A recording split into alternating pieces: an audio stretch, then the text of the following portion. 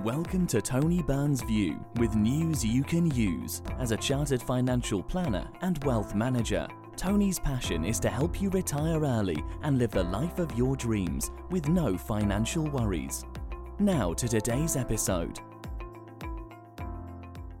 Reduce mortgage or invest? When it comes to personal finance, the question of whether to reduce your mortgage or invest your money is a common one.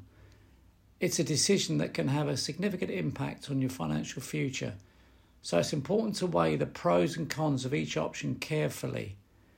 In this podcast, I'll explore the benefits and drawbacks of reducing your mortgage and investing your money and help you decide which option is best for you. Reduce your mortgage. One of the most significant benefits of reducing your mortgage is that it can save you a significant amount of money in interest payments over the life of your loan.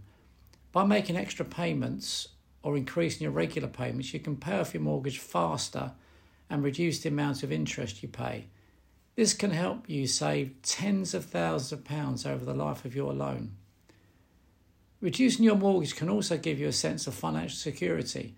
Owning your home outright can provide a sense of stability and reduce your financial stress. Additionally, paying off your mortgage can free up more money for other financial goals, such as saving for retirement or your children's education. However, there are also drawbacks to reducing your mortgage. By focusing on paying off your mortgage, you may miss out on potential investment opportunities that could provide higher returns. Additionally, if you have a low interest rate on your mortgage, it may make more financial sense to invest your money elsewhere, where you can potentially earn a higher rate of return. Just be aware that you may be subject to early repayment charges. Invest your money. Investing your money can be a great way to grow your wealth over time.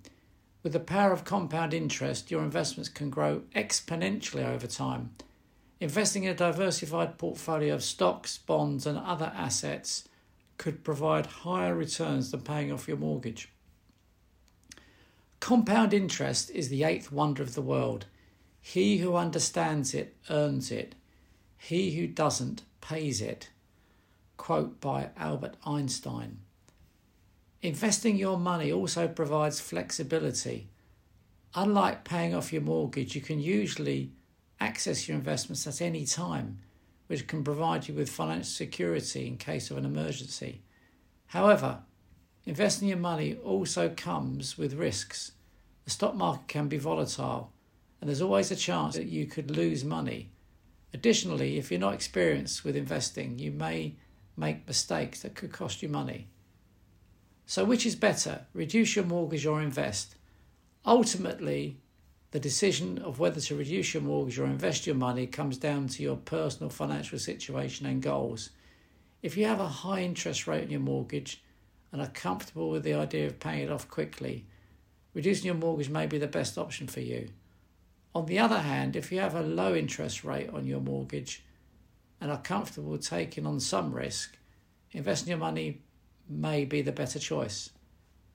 It's not whether you're right or wrong that's important, but how much money you make when you're right and how much you lose when you're wrong. Quote by George Soros. Regardless of which option you choose, it's important to have a plan in place for managing your money. Work with a financial advisor to develop a personalised plan that aligns with your goals and helps you make the most of your money. In conclusion, whether to reduce your mortgage or invest your money is a decision that should be carefully considered. By weighing the pros and cons of each option and working with a financial advisor, you can make an informed decision that helps you achieve your financial goals. You know it makes sense.